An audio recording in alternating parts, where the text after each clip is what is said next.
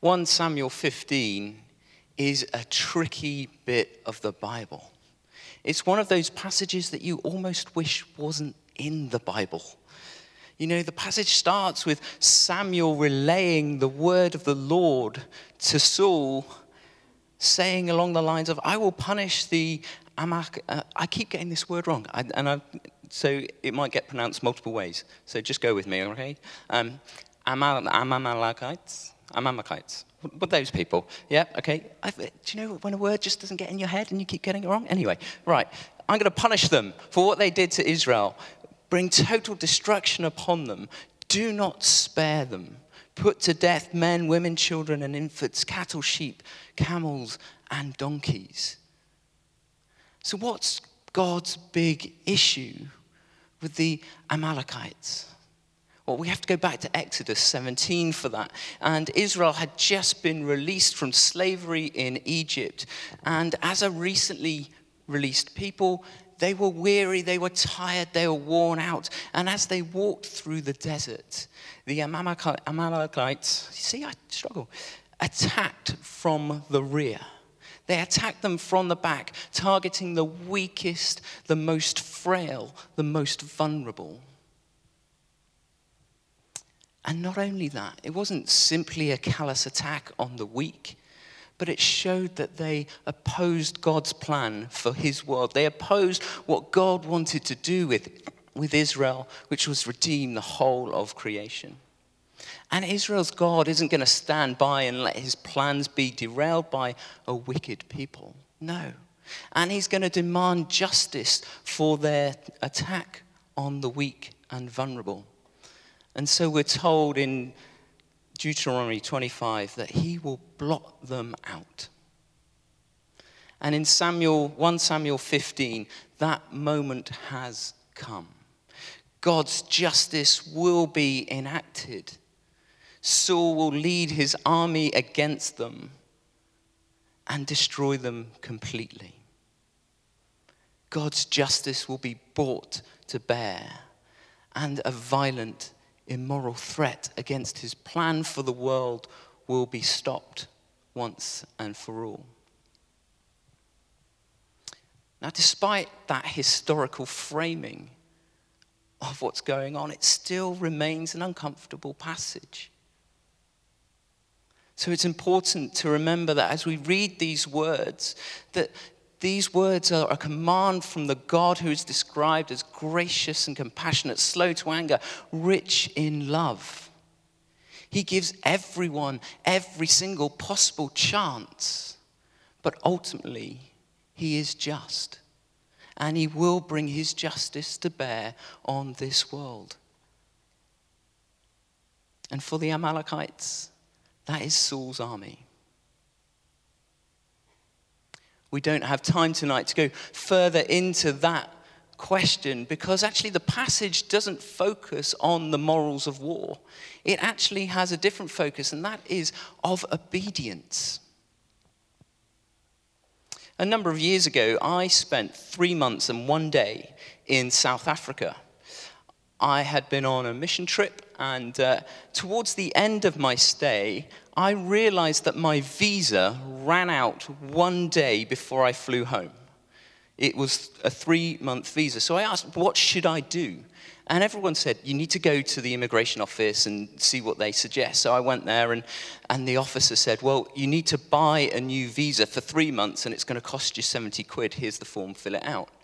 So I took the form, and I obediently filled it out. And then as I walked towards the cash point, I thought, surely it's only 24 hours, right?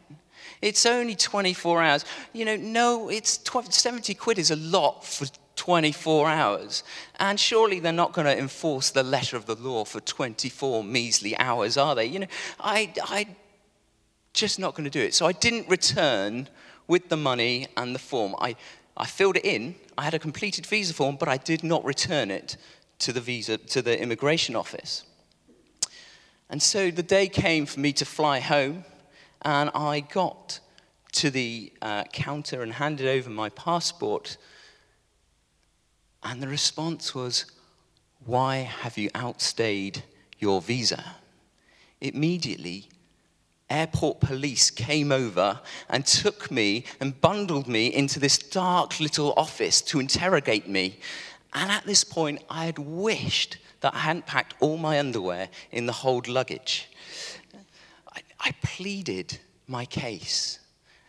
I have obeyed. I did fill out the form, but it was only 24 hours, and I thought you wouldn't really mind about 24 hours. Look, I have tried to obey the law. I'm leaving within a day. Surely it's going to be okay. Surely I'm okay with this. Surely you're okay. But they had none of it. I was handed an extortionate fine, which I've not yet paid because I have to pay it when I go back in. And they kept me in this, I know, it's amazing. They kept me in this detention room until my flight was ready to depart. And if you're wondering, there is no duty-free, there's no coffee, there's no nothing in the detention area of Johannesburg Airport. There's nothing. It's very dull. To be honest, I've had better days. I've had days that have gone better for me. The problem was, I had only been partially obedient. I had only obeyed part of the rules. And partial obedience is no obedience at all. I'm sure we have all found ourselves in situations where we have not fully obeyed at something and we've been caught out, perhaps less dramatically than I did. It is this issue of partial obedience that is at the heart of our passage this evening. Samuel meets Saul with a message, verse 1, saying, listen to the message from the Lord. Now, when Samuel invites Saul to listen doesn't mean just hear it. It means listen and then obey. Hear and go and do. Go and destroy the Amalekites people, okay? And so Saul faithfully gathers his troops, leads them into battle, and they win resoundingly. They destroy that people, but not all is well. Samuel has been up all night crying out because God has spoken to him, saying that I regret having made Saul king because he has turned away from God and not carried out his instructions. So the next morning, Samuel gets up early and goes to confront Saul, ironically finding him at Gilgal, which is the place where Saul was confirmed as king.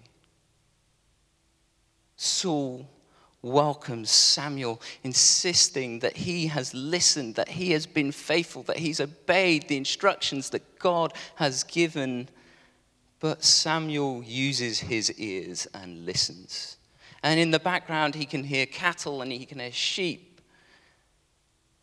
And Saul is forced to admit that actually they had spared the best of the cattle and the sheep.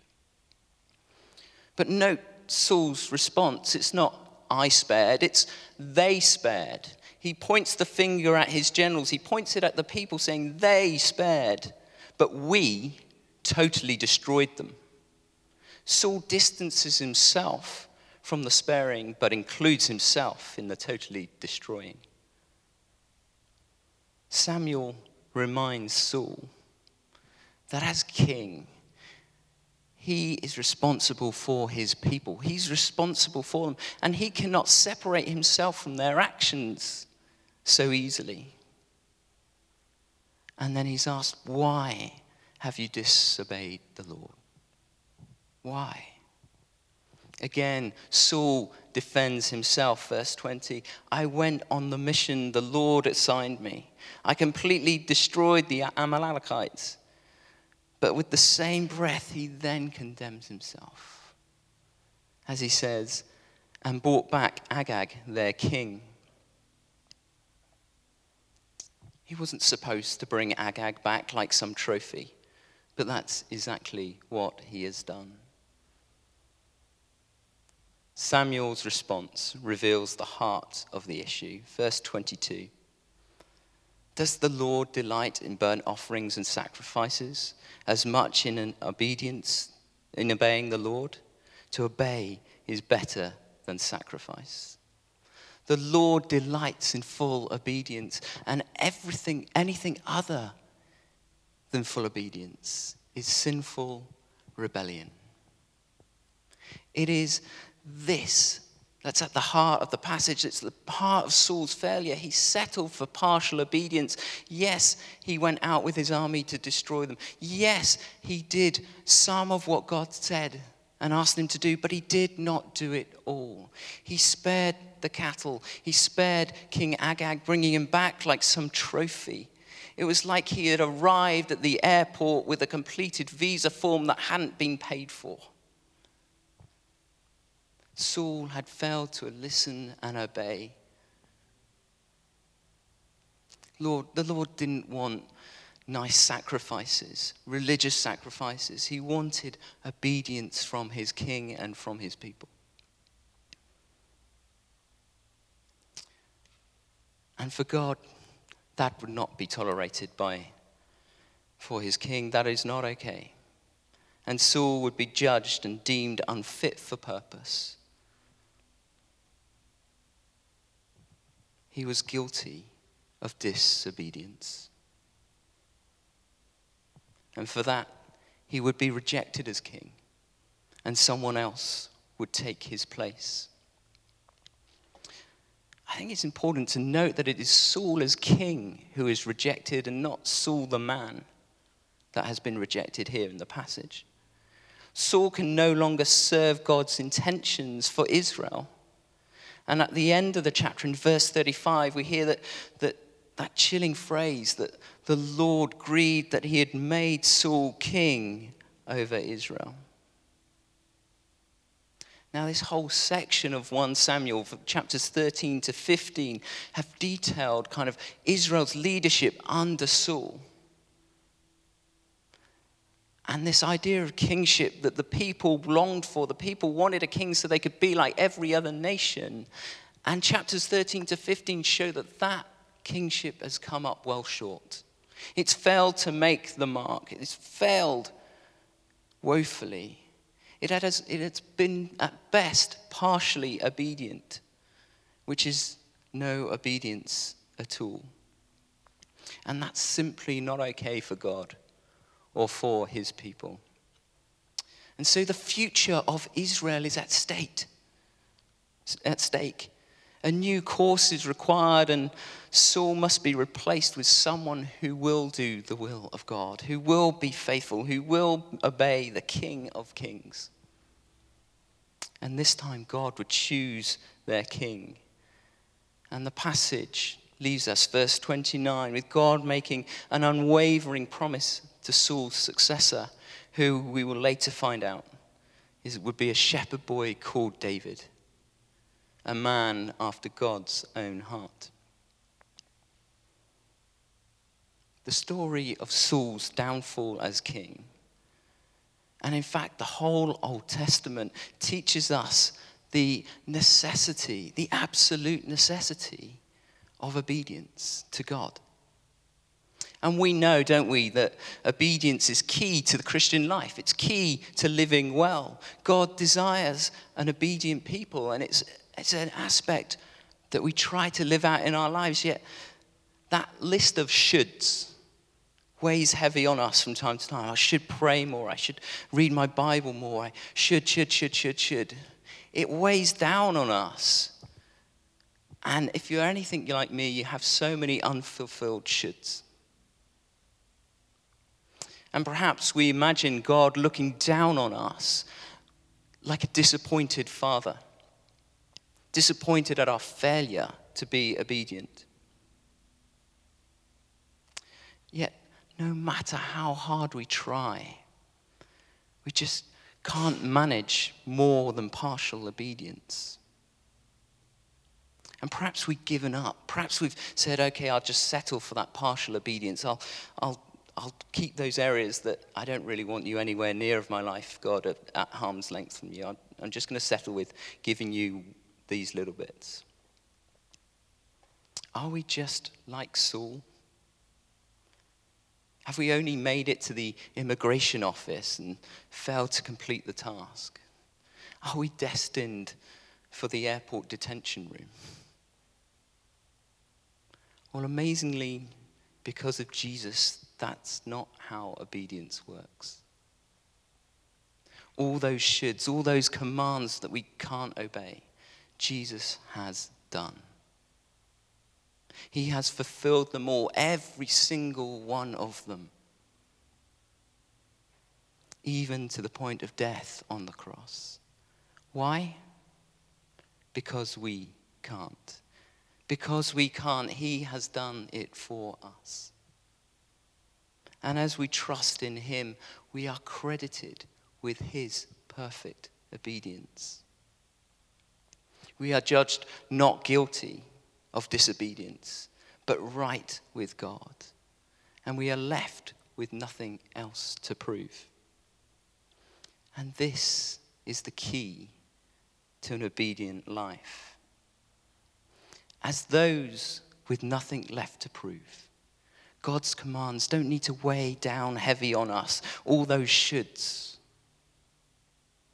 but are words of a loving Father to his children, words that offer fullness of life, that offer joy, that offer freedom.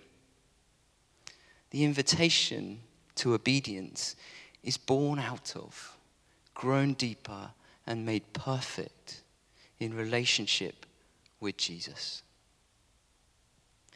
It is as God's children, in relationship with him, empowered by the Holy Spirit, that we are able to be obedient to him. And through that, we experience the joy and life of obedience. We are not destined for the airport detention room. Jesus has been there for us. Instead, he has given us his very own visa and invites us to join him in the first class lounge.